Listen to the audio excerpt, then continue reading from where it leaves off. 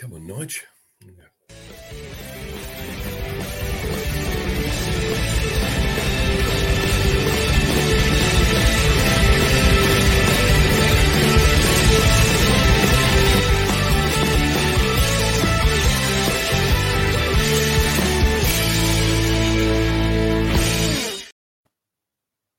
Hello and a very good evening, ladies and gentlemen, Palace fans throughout the world. Welcome to the Red and Blue Review. My name is Ian Noble and I am your host this evening, looking back on the narrow loss at Stamford Bridge yesterday afternoon. With me on the show this evening, we have the larger-than-life Gel Holyoke sitting in his kitchen. Always has an opinion. Good evening, Gel. How are you, baby? Bonsoir. Yeah. I was about to say something rude then. Yeah, very good, thank you. Good. And joining me also, the legend that is Mr. Jim Cannon. How are you, Jim? Very well, thank you. Good evening, all. Excellent. And 10,500 miles away in Melbourne, it's a very good morning on a Tuesday to young Aaron. Hello, mate. Morning, mate. How are you? Yeah, very good. What's the weather like down there? Yeah, it's going to be pretty hot today. I think 38 today, 39, something like that. I've already got the aircon on. Yeah, aircon on, and it's 7 in the morning. So, that tells you how hot it's going to be today. Wow. So we've got a real international class today. We've got Scott, we've got someone in Australia. So it feels international. Welcome, gentlemen. And it's great. Got so many people joining us in the chat already. Keep an eye on the chat, guys, throughout this evening. And it's good to see so many of you joining us tonight. Before we get into the roundup of the Chelsea game yesterday, I just want to talk about the other teams at the club. This is what we do on the Red and Blue Review. It's not just about the first team. So the under-18s bounced back from a 4-0 defeat the previous weekend by hitting 4 of their own past Fulham at a rainy Motspur Park. A brace from Basilio Socolici, along with efforts from Joe Gibbard and Rio Cardines, saw Palace come away with all 3 points. I hope I pronounced the lads' names correctly. The under-21s, meanwhile, played at home on Friday afternoon against Sheffield United at Champions Hill. The game finished 1-1, but the result means Palace are now out of the Premier League Cup, finishing third in their group of 4. And this evening, they're playing tonight. They kicked off at 7 o'clock. They're 2-1 down at half-time at home to Fulham. And then the ladies, Crystal Palace women, they played London City Lionesses on Sunday evening in the Women's Championship at Hayes Lane, and they suffered a heavy 5-0 defeat to the top of the table Lionesses. And next up for the women, they're away at Coventry United ladies on Sunday, the 22nd of January, kick-off 2 p.m. in the Women's Championship. So that gives us a quick roundup of the other games. Before we come to the main event, I suppose, really, of course, is the Premier League game at Stamford Bridge. Palace went into the game on the back of a couple of defeats. We're going to look at the lineup first of all. Before we talk about the game, guys, I'd like your views on the lineup. So this is how we lined up at the Bridge yesterday. Guaita in goal, Klein at right back, Mark Gahey had the armband, Anderson and Mitchell, Schlupp, Decore in the defensive midfield row, of course, and Eze in midfield, Elise, Zaha and Ayew, with Zaha playing in a central role. Elise wide on the right, and Ayew was left. I think that's how he lined up anyway. Tell me about your view on team selection. When it came out, what was your opinion? First of all, you, Gel, what did you think? I'm going to be honest with you. I'm disappointed, the same as I was the last 2 games where we literally have, we're not playing our forwards, and it sort of smacks a little bit really because, Edouard scores goals. He might only score 1 a game, but it doesn't matter. Yesterday, we would have only needed 1. So, disappointing, but much of a muchness, really. Quite strong. It's a bone of contention. We got our best left back. We got our two best centre backs, or had at the time. I can't. I'm going to say Ayew has played okay in the last couple of games. So, for what he's done, so he deserves to stay in his place. So, again, no bashing. I just would have liked to have seen at least one centre forward. But who would you have selected? I would have selected Edouard. I mean, what he does, he gives the impetus of just going forward all the time. That's what we have got in our team. Are probably 5 players. You know, starting with the core in the middle. When he gets the ball, he does like to go forward, and then obviously Elise, Eze, Zaha. You know, we just have players that look to go forward, and you know, I just think he has that left foot, right foot. You know, the combination of just picking the ball up, seeing the goal, and giving it a whack, which but we'll cover that later. But of course, you know, I know we lost to Southampton in the cup, but he got his goal against Southampton. He had a chance and he scored it, didn't he? So, and that was the other thing as well. We played our first team. We legit played the best team that we could have put out that day. Well, usually, but we played a legit forward, and the legit forward scored a goal. You can't, you know, they played their best team, and we played our best team. So it flummoxes me as to why he doesn't get a start. It really does. Okay. What are your thoughts, Jim? Would you agree with Gel on that? Would you have seen Edouard start? Well, I don't know why, but he seems to favour Wilfred up front in place of Edouard or JP. What reason, I'm not sure, because I watch all the games at home especially, and Wilf is just a player that goes missing when he plays up front. He's not somebody that can hold the ball up. Wilf's best position is wide on the left, either going down the line or coming inside. And I think when we play him up front, we lose that little bit of skill and directness on the left-hand side. We also lose Tyrick Mitchell, because both of them play really well together, getting down there. Yeah. And I don't know why. I mean, Joe said, Edouard, he come on, Southampton scored a goal. I think these players, unless you've got real confidence in them and keep playing them, even though they don't do that well, you never actually give them a chance to settle into a team and get to know everybody around them. And at the moment, I feel sometimes I think it's easier to leave players out and keep players in rather than make the brave decision. I mean, Ayew does a great job, but sometimes if you put Edward up there, you take Ayew out. Well, why don't you try it? I mean, what's he going to lose? Puts Elise wide on the right. That takes care of where Ayew would normally play. But sometimes it's easier just to leave the team as it is and not disrupt certain players. And Ayew's not going to score goals. He's not going to get a lot of goals. He'll get the odd one. And every time Edouard's played, he's scored goals. So I'm not a favourite of Wilf up front. Thanks, Jim. Thanks for that. Aaron, just come to you for your view on it. Would you have picked Edouard? Yeah, definitely. I mean, I can see his reasoning for why he has played Wilf up front. I think the only reason that I can see is that probably, you know, you can see with Anderson spraying long balls that they're probably trying to play him behind. You know, Wilf has a lot better pace than probably Eddie does. But yeah, I probably have to agree with what everyone else says. I'd probably start with a striker up front. Who would you have dropped from starting 11 then? Who would you not have played? It's a hard one, really, isn't it? Because my immediate thought would I'd say Schluppy, and then the problem is if we don't play 2 holding midfielders away at Chelsea, we could get we could get pretty annihilated. I don't know. You'd have to take off either one of the top 3, wouldn't you? In Eze, Elise, or Zaha. But then again, do you drop any 3 of them? It's a difficult one, isn't it? Yeah, Gil's shaking his head to that. Gil. Well, no, I mean, if you are gonna drop anyone, really, you know, in the quest for goals, you have to. And again, you know, I'm like, stats never lie. I love a stat. And Ayew gets a goal every 50 games, 50 games. It's a stat. So what's Eddie, 5? Edouard's got 5 or 6. What I don't understand is when he came in, he played his first ever game for us. Come on, sub, scored 2 goals. That should have been the catalyst for him, but he just got used as a sub for the rest of the season. I was like, what is? I don't get it. I just don't get why he doesn't play him.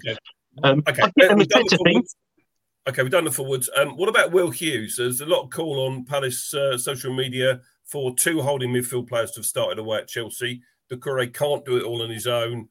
Any of you would have started Will Hughes in midfield? Yeah, I would have done. I thought when he came on against, was it the Southampton game? He's the type of player you want in there. You know, he gets mixes in with players. He's quite comfortable on the ball, and he tackles and gets stuck in. And I think by having him and Doucouré in that position actually allows other players a bit more freedom. Schluppy sort of tends to just, I don't know where he goes. He just disappears and he'll try things and lose the ball. And I don't think you need that sort of player alongside Doucouré. I think we've got plenty of players like Elise, Senesi, Wilfred to do that. I think also, Jim, if you play Will Hughes in the midfield, he gives Doucouré the licence to go forward occasionally as well. And we saw, didn't we, at the end of the game, what a good shot he's got. You know, he's yet to score for us, but I don't think it's going to be long before he gets on the score sheet if he gets those kind of opportunities and takes shots from, the edge of the box like he did towards the end of the game. Jill.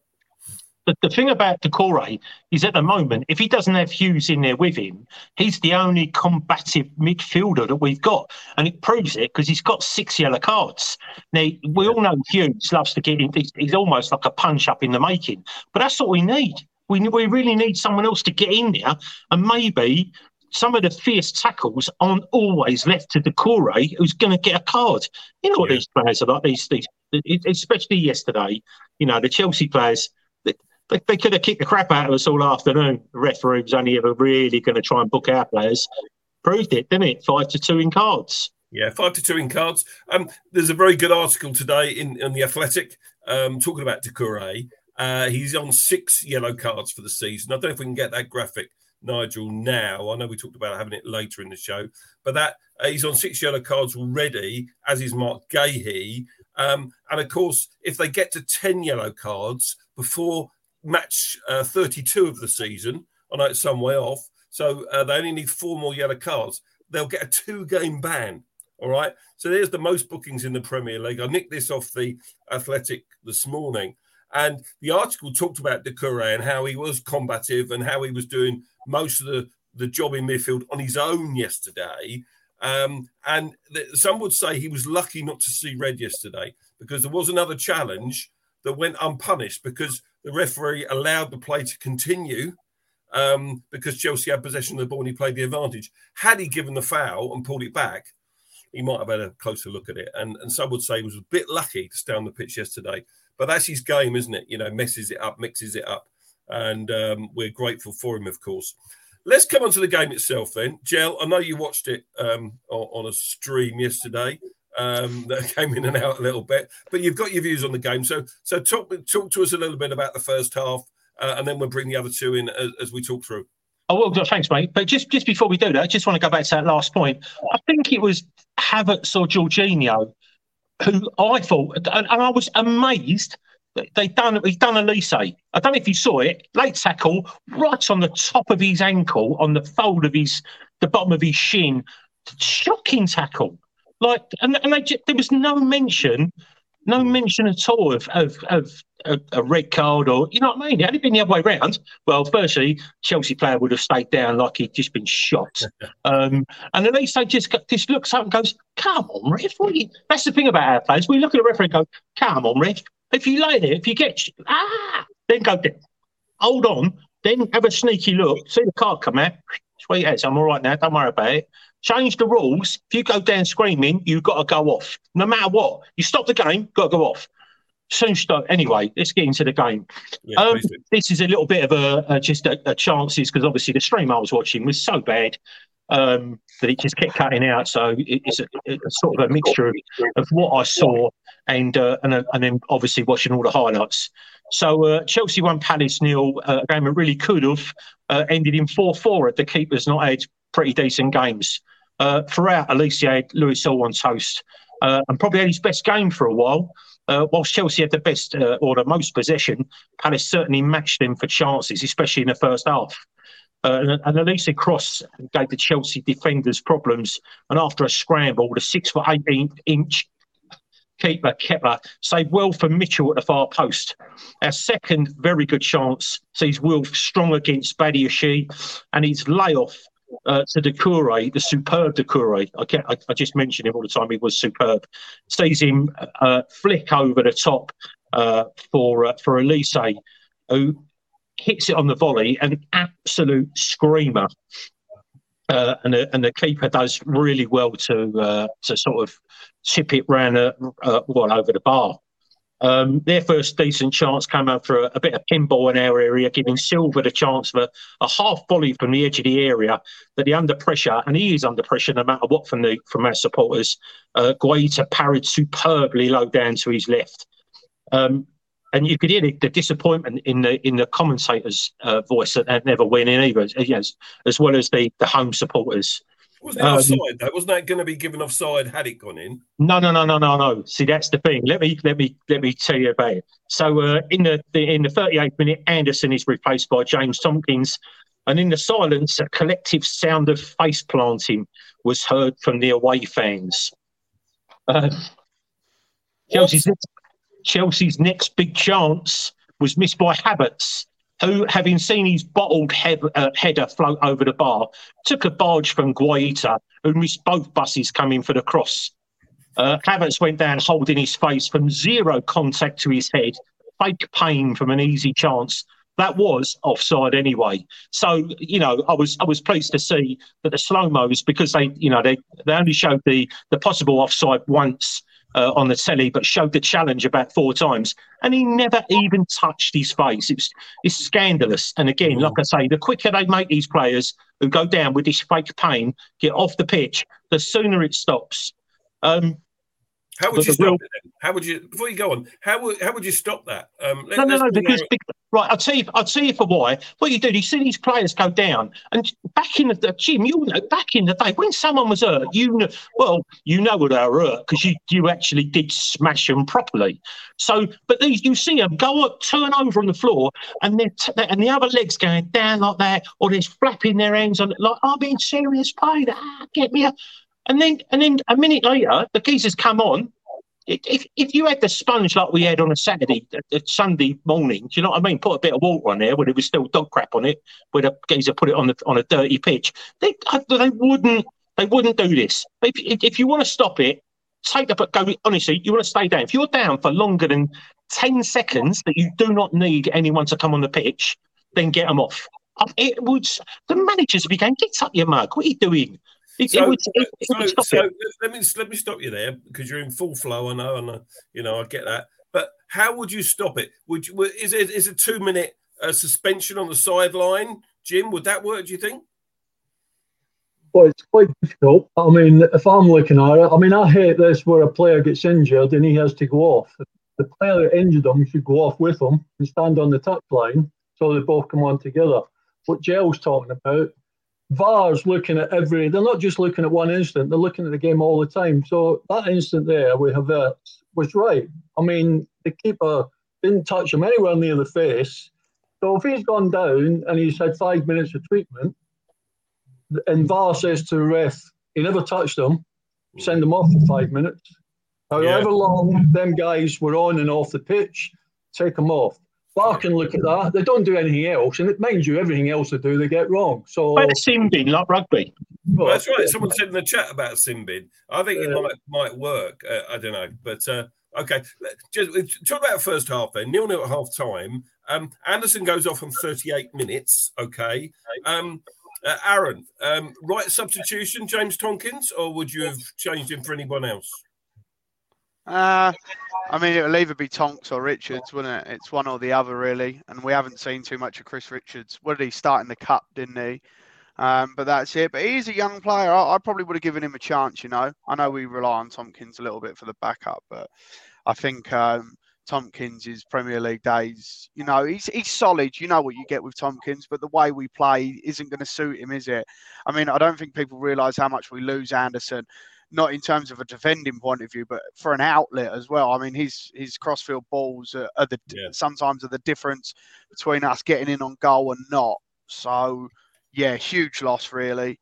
But I would have given Richards a go. But Tomkins, you know what you get with Tomkins? It's solidity, isn't it? Okay, Jim. After the Fulham debacle, would you agree with that, or would you have made a different substitution? I think I've said it before. We don't see what goes on in training. After the Fulham game, I would have thought really highly about putting them back in Richards, you've signed from, was it Bayern Munich you come from? Yeah. I mean, he's a American international. I've only seen him in one game early on in the season when he came on as a sub. And right away, I thought, big, strong lad, looked really good in the air, comfortable on the ball.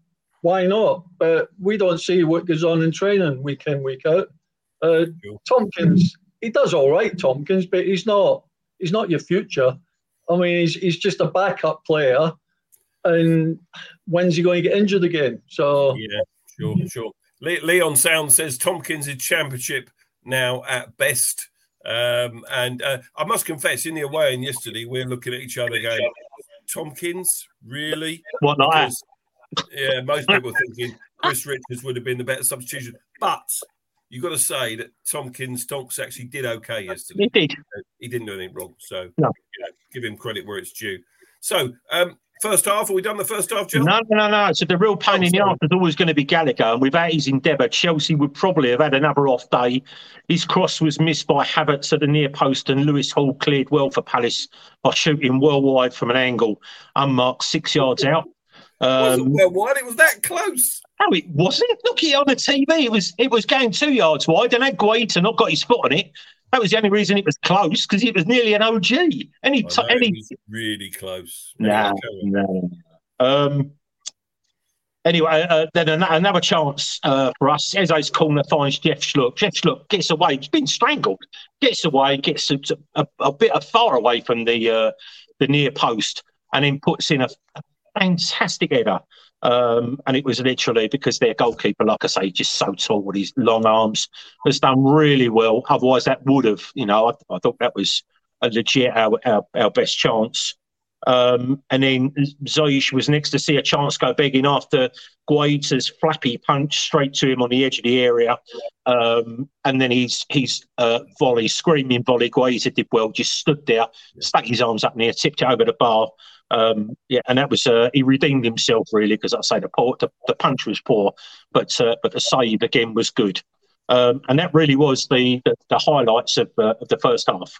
Yeah, absolutely. And I thought you mentioned the Thiago Silva shot. But before that, it was a bit like head tennis, wasn't it? He had a header from the corner. It was Mitchell that was playing head tennis with him. They both headed it twice before Thiago Silva had that shot. I thought Thiago Silva, what a Rolls Royce of a player he is. He's 38 years of age. He looks about 28. He's unbelievable. Unbelievable. And he's still got a turn of pace as well. Did you see him 1-on-1 versus Wilf in the first half? Yeah, he had Wilf in his back pocket. Yeah, he did. So, I think, it was probably fair at the end of the first half, 0-0. And as you say, both keepers played really, really well and made some good saves. Let's move on to the second half then. Which side started better for you in the second period? Well, just Chelsea started better anyway. But again, let me just zip through the highlights, because there's really not many of those in the second half. Chelsea's winner came from a short corner. Eze's trying to cover two players, and he can't cover, he can't cut out Ziyech's cross, and Havertz gets across. Firstly, Decore, I think, is trying to manoeuvre him out of the way. That fails. Yeah. The ball goes over Schlupp. So you see Schlupp, look, you see how high he's up in the air. Schlupp is almost up with him, but it goes over him. And it's a bullet header. Keeper's got no chance. It's a good header from a legit centre forward. Good header. Deserved, really. They came out, blasted us in the first part of the first half, come out and tried to blast us again in the second half. So, but we nearly got back into the game when Edouard, who was subbed on because we were losing, he crossed for Mateta, who was subbed on because we were losing. And he's attempted at a sort of ball right to Decore, and his Townsend-esque volley saw Kepa once again save well and give the Palace midfielder a chance to put in a spectacular animation photo on his front room windowsill. The only thing I will say, they were that in photos, you can turn him into 5 seconds or whatever he must have that. If not, someone do that. Someone at the club sort that out for him, because I think he'll love that. I'm gonna say that this game was different from the recent losses, and it really was. It felt, and this is gonna, some people will be face planting in the chat about this, but I almost felt it was acceptable because it was Chelsea and because Chelsea raised their game. but it really could have and it should have been a draw. Sure. I don't disagree with that at all. They had their chances as well to make it 2-0. There was the Mount cross that Havertz missed open goal, didn't he? Should have been 2-0 then. But I thought the Doucouré volley was really unlucky not to go in.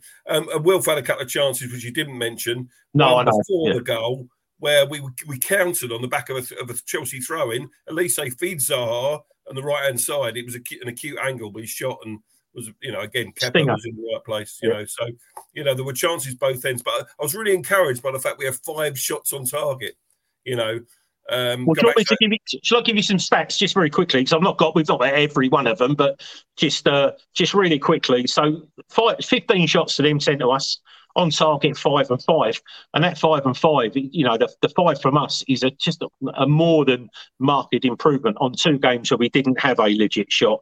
Possession was 63-37 to them, corners 11-7 to them, fouls 10-17 to us. At least we won one part of that. Cards 2-5, but that was always going to be away. The attendance was 36,000 odd, 25,000 Chelsea, 2,000 Palace, 9,000 Chinese, which angered Richard, really angered Nick Philpott. He rung me after the game.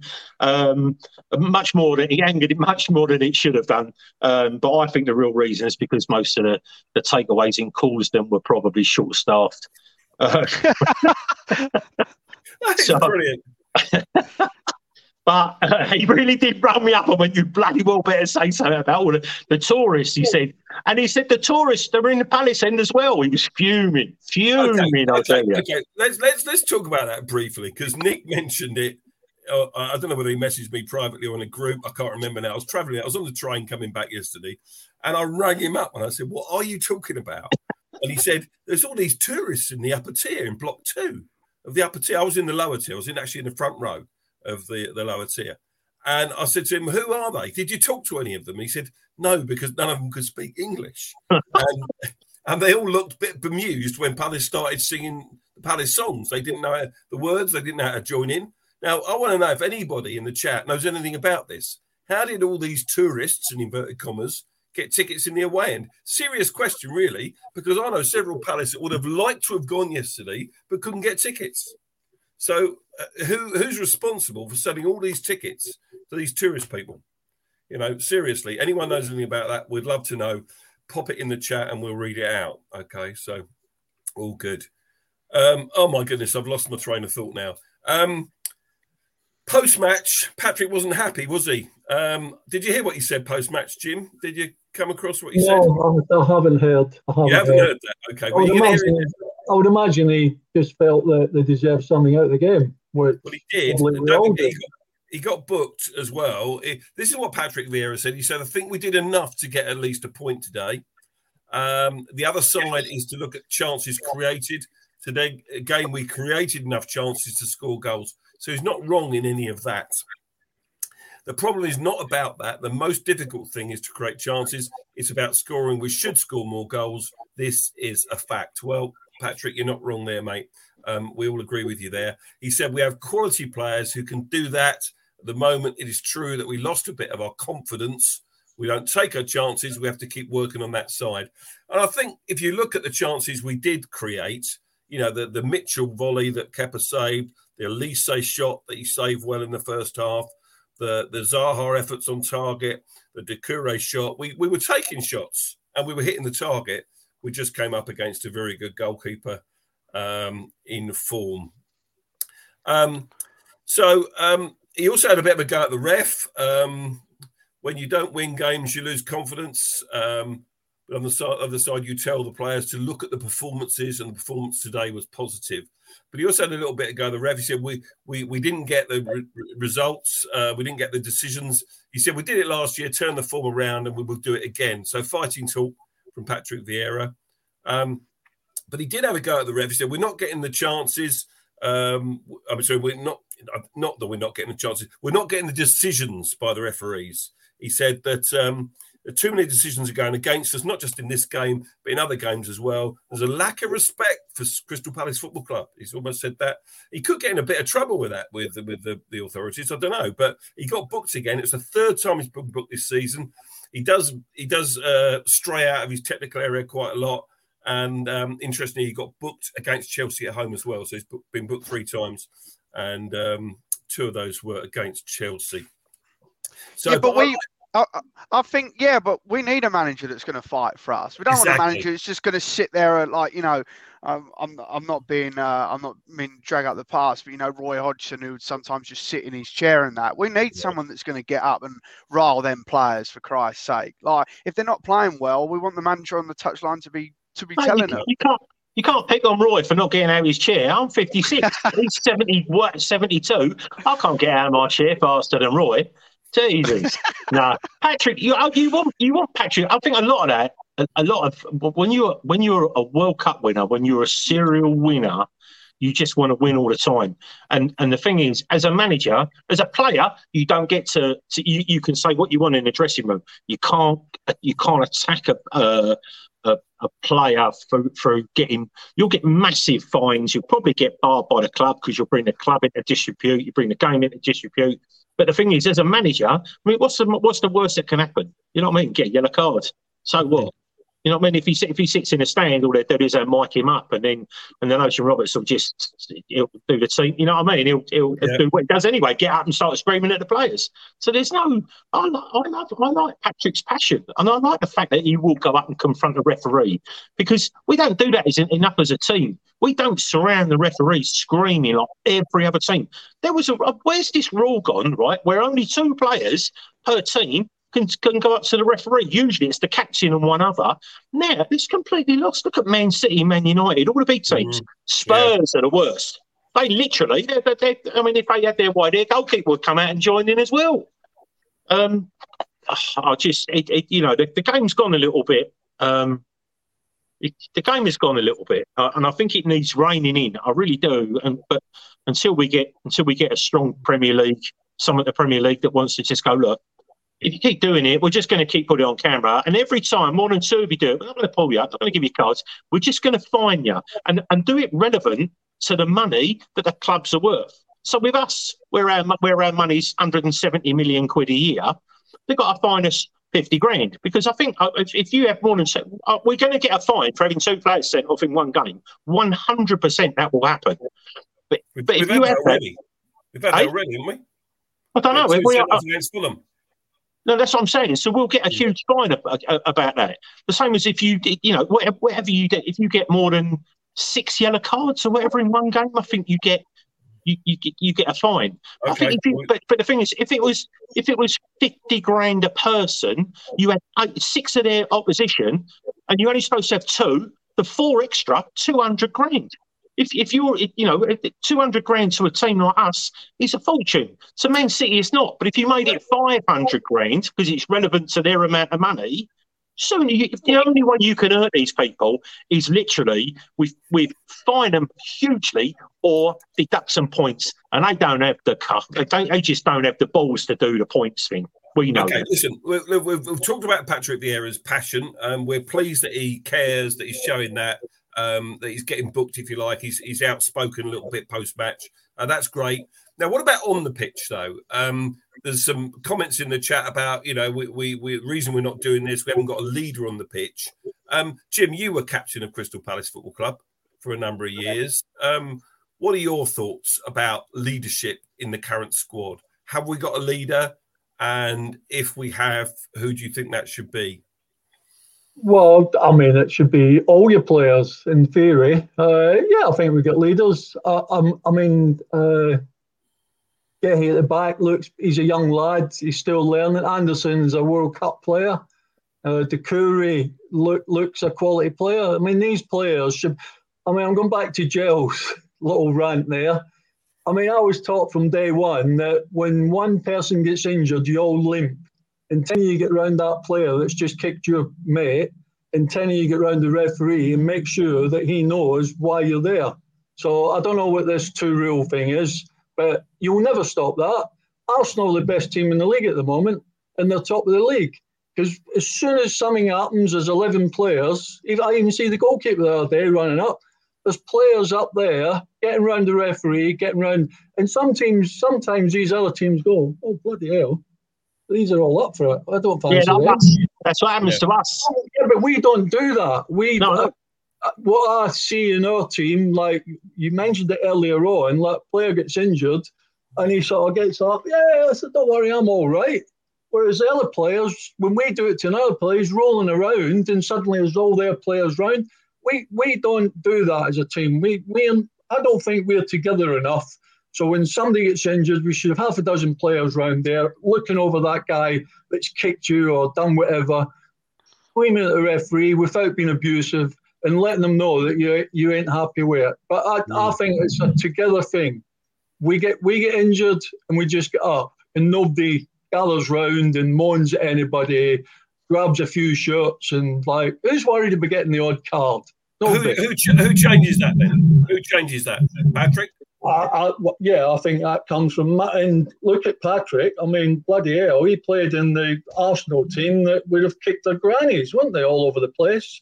So, but whether it's maybe the players, well, I wouldn't expect, if you look at our players, Tyrick, young lad, Eze, Elise, they're not really going to get involved in that. That's like, and I think it's just something that would develop when they see more senior players doing it, like getting round referees, getting round players that have just injured your mate. And we haven't got that at the moment. We haven't got that kind of team. I think when Joel Ward plays and he's got the armband, he does get involved. He does step in. He's not necessarily a naturally aggressive player in that respect. But I just think for a while, one of the reasons we haven't been doing as well as we perhaps could and should have been is that we haven't had that leader on the pitch. You know, that natural, that Jedinak, you know, that person that can really lead, someone that the rest of the boys absolutely look to and that will lead you at any time during the game. If you look at last season, everything started from Conor Gallagher. Now you would look at him and think, well, a leader, but just the way he went about things and the way he closed people down. The minute he made a move, everybody followed him behind. So it just needs one little thing to set things off. Yeah, John Sigurdsson is Jeff Thomas as well, you know. Yeah, Jeff Thomas. I mean, another player, all action, like, and people followed him, you know, like if you've got a real woozy midfield player just strolling about and he's your main man, then probably other players might just be like that as well. So I think Perry should be the player, but it's because he's that type of player, and I think they will start following him. But at the moment as well, when you're on a little bit of a bad run, it's hard and it's easy to look at teams and go, well, they're not really, you know, when you've lost 4 out of 5 games, confidence saps a little bit and you think, where's the goal coming from? So there's lots of other factors involved. You're absolutely right. And Patrick said that, didn't he? He said the confidence is down a little bit. But hopefully, you know, if we can get a couple of breaks and, you know, get a win, certainly in the next tough run of games, then I think that confidence starts to come back pretty quickly. Jill, you want to make a point? Yeah, sorry, and I know Aaron does as well. Just quickly, I'll tell you what I don't hear about anymore, which you always used to hear about, was, and you're saying about, Jim, you said that they don't look together at times. Do you know the only time that I remember teams, I've listened to a lot of interviews about ex-players, and they've gone, that weekend we had in Tenerife, when blah blah blah, and we were playing golf, and someone put the windows through in a car park. You know what I mean? Just stupid stuff, right? But and then they went out all night boozing and got captured or nearly got captured, and it all just creates a stupid giggly, and everyone goes, they're big kids. But the thing is, footballers essentially these days are big kids. I always remember, and I'm not going to name drop because loads and loads of people know that I know him, but Tim Cahill once said to me that footballers, if you have a footballer that's come from an academy, then he has been told what to do his entire life. Now, that was a flippant remark, and I was like, anyway, his missus, I said to his missus said to me, do you want a cup of tea? And I went, yeah, I'd love a cup of tea. She went, don't ask him, tell him. And I thought, you know what? I went, will you do us a cup of tea, please, mate? And he went, do it yourself, fatty, like that. And I looked at him, I went, go and do me a cup of tea. And he literally jumps up when the kitchen done me a cup of tea. Because if you tell them what to do, because that's all they've done, that's all they know is they're told what to do, told who to mark, told where to run, told what to eat, told how to wear this. That's all you have to do. And that's the thing about footballers. If you tell them to do something, essentially they do it. But I always think that like again, I'll just say, I don't think we go away enough, even if it's just maybe because it's just too compact now. But now we're out the cups. It should give us a little bit more leeway, even if it's 3 days. Fly off somewhere out of Biggin Hill on a private plane. I'm not worried about them going away. I just want them to build a bond. But maybe that, in half a season's time, there's going to be 5, 6, 7 of them. They're not going to be part of next year. So I don't know whether he wants to create a bond during pre-season and we get all our business done quickly, which I doubt. I don't know, but I get where you're coming from, Jim. Okay, Aaron, you've been very quiet for a little while. Oh, you're all right. Just in the chat, we're looking at, there's a lot of people saying about Jimmy Mack, which Joe mentioned as well. And people saying that, we maybe haven't replaced him. I'm going to go back to all of our earlier point. We did replace Jimmy Mack. We brought in Will Hughes. And I know for a fact, because I think we spoke about it before, Will Hughes is a big personality in that dressing room as well. And apparently a few of the young players look up to him. He plays in the same position as Jimmy Mack. He plays the same style as him. So if we're looking for a leader on the pitch, put him on the bloody pitch. Okay. So just really quickly about Will Hughes. Ben Foster does his own podcast, got 2 different podcasts, and he mentioned Will Hughes when Ben was at Watford and he went out and interviewed, and then he done his podcast and he said, who's the maddest geezer at your club? Someone asked him that and he went, Will Hughes. He is an effing lunatic. He's banter. He's fierce as anybody's ever known. That geezer's played for some big teams, Ben Foster. So maybe, you know what I mean? Maybe we do have that still in the background that we just haven't seen it yet. Okay, need to sharpen it up a bit, maybe. Okay, good. I'm going to move this on because one of the things we do on this show is we look at our loan players that are out on loan. So they've had a good weekend, actually. So I just want to do this now. 3 of the Crystal Palace Academy products were on the score sheet for their respective loanee clubs this weekend, while a number of others starved for their teams. So first up, 19-year-old John Kamani Gordon. He scored 57 minutes into his senior professional debut on Saturday. He completed his loan move to Carlisle United only on the Friday, but was named in the starting 11 and wasted no time in making his mark. And to cap the weekend off, in an eventual 2-0 win against Newport, he was named in the EFL League 2 Team of the Week. So well done, John. Brilliant stuff. Also hitting the back of the net on Saturday was fellow Academy graduate Jezran Raksaki, who scored Charlton's goal at a 2-0 home win over Barnsley. That strike was his 7th of the season for the Addicts and 5th in his last 11 games. And then over in Belgium, in a friendly, Luc Plange scored twice for RWD Molenbeek in their 4-3 friendly defeat to Luxembourg's FC Swift Espionage. Never heard of them. Jake O'Brien also played in that one. Couple of other loan players. Scott Banks wasn't in Bradford squad. He's injured still. Apparently, Malachi Boateng played 90 minutes for Queen's Park in a 0-0 draw in Scotland. Remy Matthews, he's playing for St Johnstone. Lost 4-2. What else? Rob Street and Killian Phillips both started for Shrewsbury in a 4-0 win away at Burton. I didn't think you were allowed to loan 2 players to the same club, but maybe that's a Premier League role. And Jack Butland, all the big noise about him going to Man United, I think he's their 3rd choice because he wasn't even on Man United's bench. And obviously he won't be when we play them in a couple of days' time. So that's a quick roundup of the players out on loan. And it's good to see the youngsters scoring goals. And, certainly John Kamani Gordon and Jez Raksaki look like they're players for the future and players we could do with to call upon in the near future for ourselves. Okay. Jill, I'll come to you in a second. I want to look at the window. We're in the window. A lot of noise about getting players in. What do we need and why? And who should we go for? Jill, make your point, and then we'll talk about that. Yeah, we need that. We need Jez Ratsaki to just score one every 3 or 4 games, not just keep scoring goals. Don't want them coming up. Jesus. No, a little bit. Do you know what? I think we're all right at the back. I mean, we literally could do with another right back, but again, if Ward is covered for Klein, we've got that. I think Schlupp can pay at the left back if anything happens to Mitchell. So again, it's not ideal, but there is cover there. I do think we need another. I think we need a I don't know, like another centre midfielder. Someone that's someone who's in. I don't know whether we need a baller. I don't know. I really thought Eze might have been that player picking the ball up in the centre, but I don't know what his orders are during the game. So, but for me, I don't know. Let's just say Wilf goes, and I think we go for we use his wages to go and buy another striker.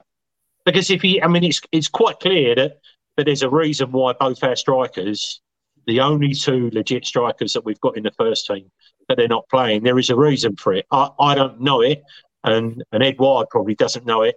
But Mateta maybe, Mateta and Wilf out at the end of the season. That's surely a chunk of money that we can use to buy another forward or 2. Okay. Let me ask the others then. Jim, your thoughts about the window. What positions do we need to strengthen first, do you think? Well, midfield.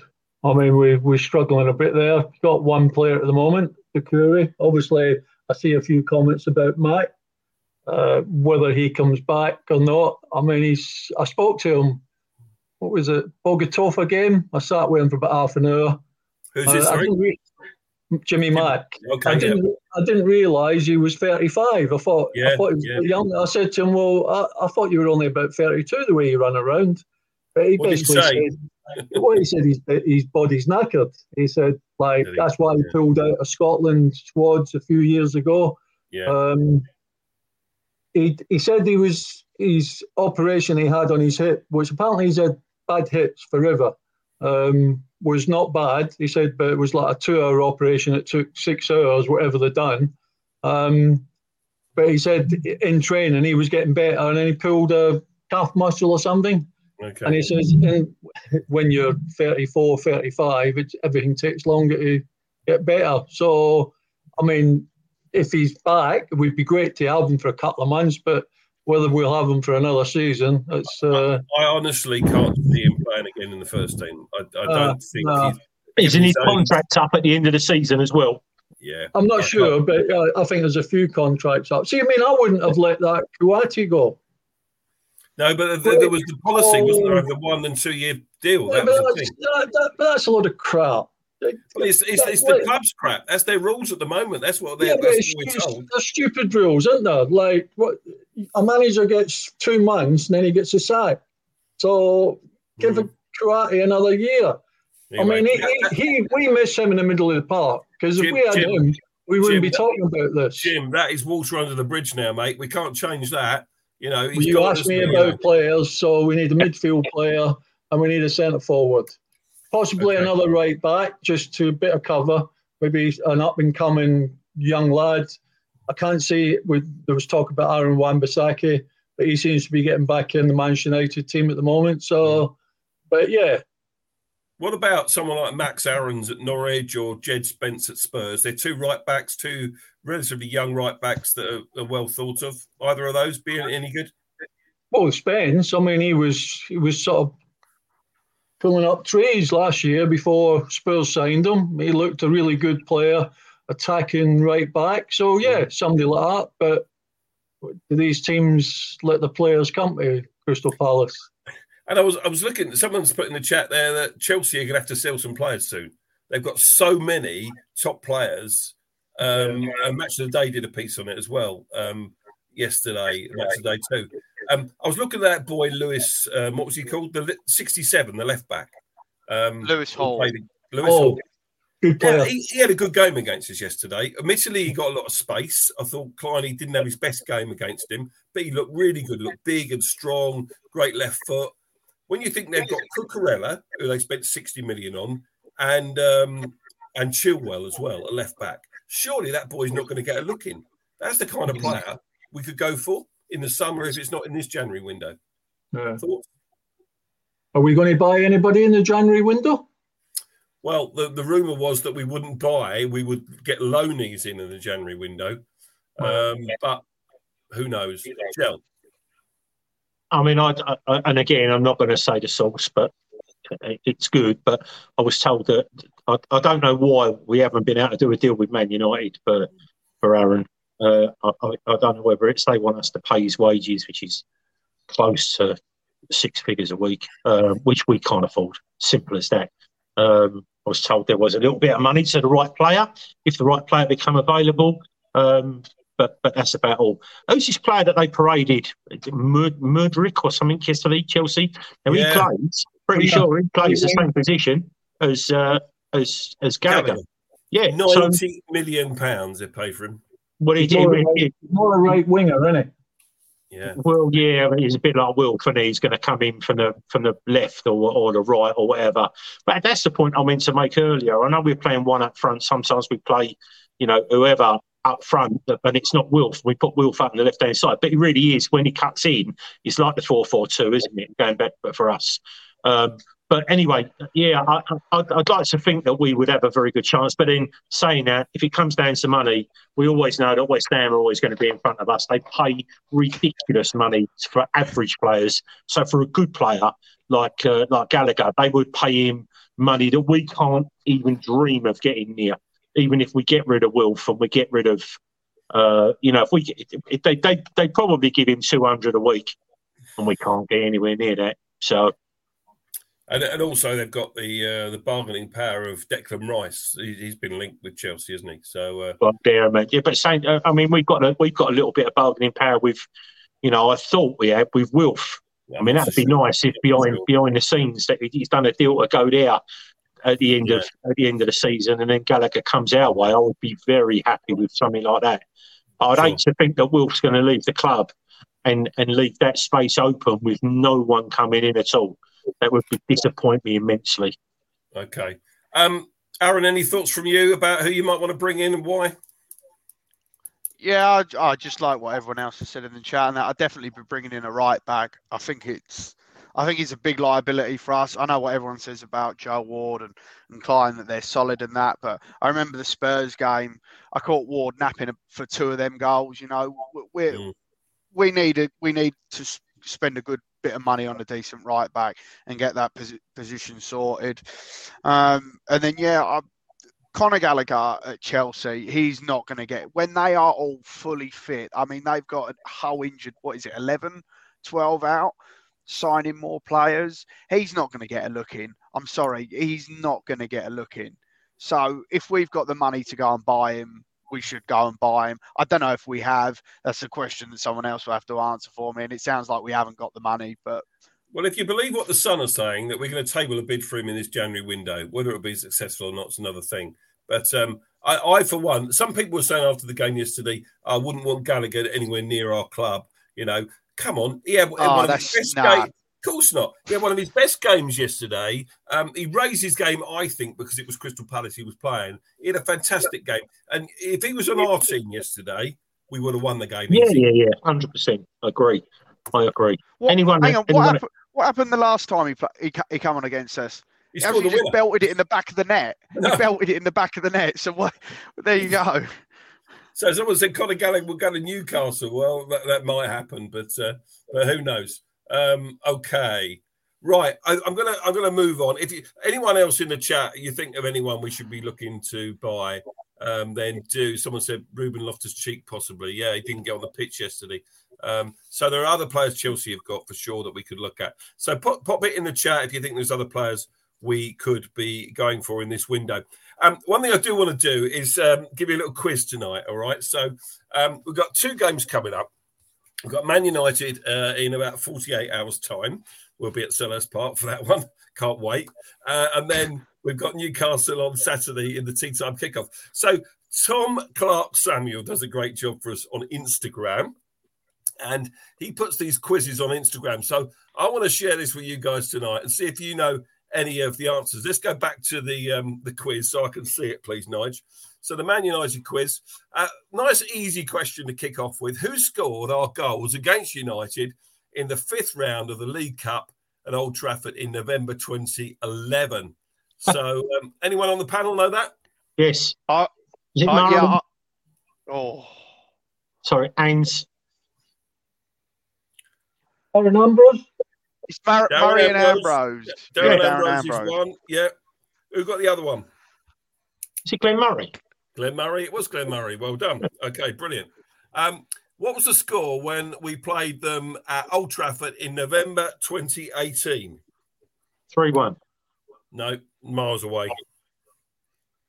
Anyone? 1-0. 1-0 Anyone in the chat know it? 18. We're Wilf run and ragged. 2018 at Old Trafford in the league. 4. Anyone in the chat? 1-0. Was it John saying 1-0? no, right. Oh. 2-0. Facebook users got it right. 0-0 is the answer. Our good old friend Facebook user. It was 0-0. And who arrived on loan at Sellers Park from United in August 2014? Wilf. Wilf is nice and easy, isn't it? What a trick question to say.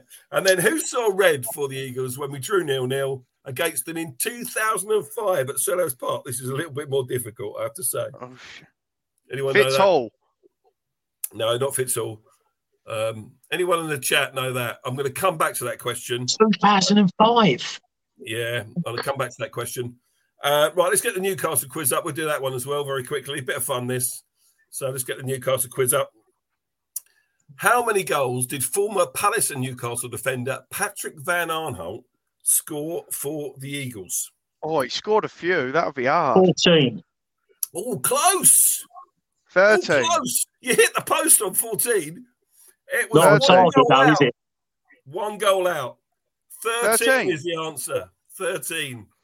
2 people in the chat have got that right. 13 goals for Patrick Van Aanholt during his time with us. Question 2, name the former Palace player who had spells at Newcastle in 93 and 94. I'll give you a clue. He's a goalkeeper. Barron. Nope. You played with him, Jim? Played with him. He was a bit of a maverick. One with the tracksuit bottoms. No. Very deep. No, that was way past that era. Before him, Budgie. There we go. Mark Callaghan's got it right, Budgie. 93. John CPFC's got it right, Budgie. Well, he played for 100 clubs, so you'd never get that right. He had more clubs than Jack Nicklaus, didn't he? Eh? Okay, name 2 former Magpies who were in the Palace squad in 2015/16. Steve. Oh, I suppose I thought I was going to stay to March then. Oh, leave. Hang on. I know. I should know this one. One of them was a forward, scored goals for us, and the other one was a flair player in the midfield. Dawn's got it right. Johan Cabaye. Yeah, Cabaye. Right. Yeah. Cabaye was one. Anyone got the other one? Hang on. Who did you say? Striker. Oh, Yep. Jeez. Townsend, somebody saying, Paul Holden. Not Townsend, not then. It was Gale. Yeah. Paul Berner Wiltshire's got it right. Colin Waterman. Dwight Gale was the answer. And finally, who scored our goals in the 2021 2-1 victory at St James's Park? This was behind closed doors, this game. So you would have watched it on the TV. Our 2 goal scorers that night, unlikely goal scorers, I have to say. Wilson Scott Dan. No. 2021, this is more recently. Jaro is one. Thank you, Jaro Riedeveld.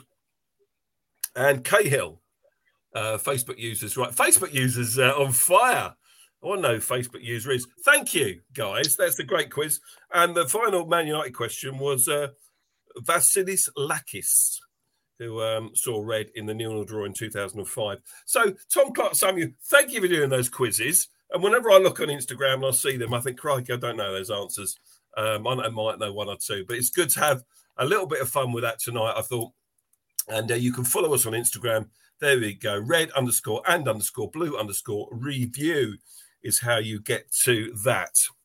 So we've been having some competitions throughout the season as well. Super 6 is ongoing. Our man behind the scenes is top of our league there on 273 points. I'm fourth. I'm quite proud of that. I had a pretty good week with 11 points. So if you're doing that Super 6, can you see your name there? Tom Samuel, you are there. Lucy Usher, you are there.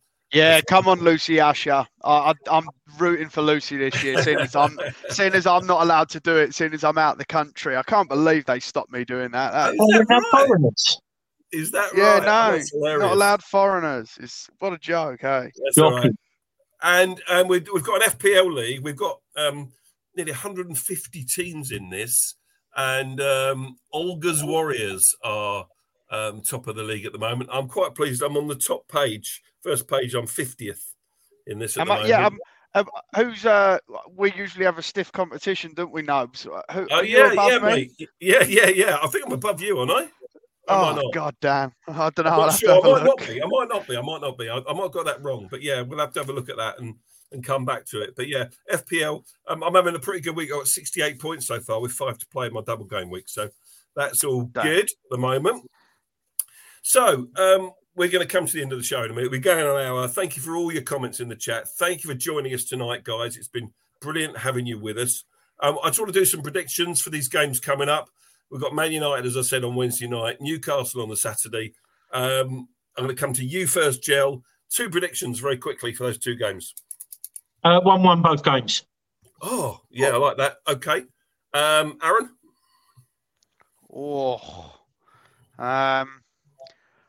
I'd say, I'm not going to lie, Man United are in great form. I reckon we could lose to Man United, but no, yeah, I reckon we could get. I reckon we'll snatch a win against Newcastle. Let's go positive. I'll go 3 points. Okay, give us a score then. Give us some scores. Oh, all right. I'd say we score 2-1 down to Man United, and I'll say we nick a 1-0 against Newcastle. Newcastle will be cagey. I'll go 1-0 against Newcastle. Okay. Jim? We're going to win both games 5-0. If you believe that, you should be in Disneyland. I don't know. I haven't a clue.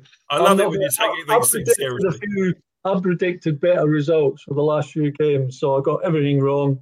I think if 2 points out of the 2 games, we'd probably say fair enough. Yeah, okay. I think if we can get 2 points, 3 points, we'll be happy with that, won't we? We're really happy with that. Okay. Now, something special is going to happen against Man United. Very sadly this week, guys, we lost Palace fan Dina Collins. She was just 28 years old, very pretty young lady there. And so sad that someone loses their life so young. There's going to be a minute's applause on the 28th minute against Man United on Wednesday night. Now, Gel, you personally knew this young lady, so over to you, mate. Yeah, it was really sad news, and I spoke to a friend of mine, it's his missus, and you know, she just said they're in just absolute shock because I'm just going to read. So basically, you know, we at Red and Blue Review, we'd like to pass on our thoughts and condolences to the friends and family of Dina Collins, who unexpectedly passed away last week. Anyone who ever met her inside the grounds, because she, you know, was a fervent Palace fan, in the cherries before and after, and crystals, and you know, they would always, you remember her smile. If you ever met her, you would remember her smile. She was always smiling, and you know, I know we've all got to go, but it was such a shock, and there will be many people that know her. I know you can be a Palace fan and you can go a lifetime at Palace and only know just a few people sitting around you, and you know, you just go to the game, you don't hang around beforehand, you don't hang around after. But she, you know, I know many people liked her, and it's an absolute shock. And like I said, I know the family, some of the family, you know, very well, and they're absolutely devastated as you would be. But fly high, Dina. You know, rest in peace, Eagle. Thank you, Joe, very much indeed. And our thoughts and condolences with all Dana's family and close friends. And make sure you stand on your feet and applaud, guys, on Wednesday night on the 28th minute. Okay. So sorry to leave the show on a somber note, but thank you very much to Gel, to Aaron, and to Jim for joining me tonight. Thank you to everyone for joining us in Facebook land. and enjoy the rest of the week. Let's hope we go into these next 2 games and get something out of them. Thanks for joining us, and a very good evening, everyone. Thank you. Good night, everyone. Right.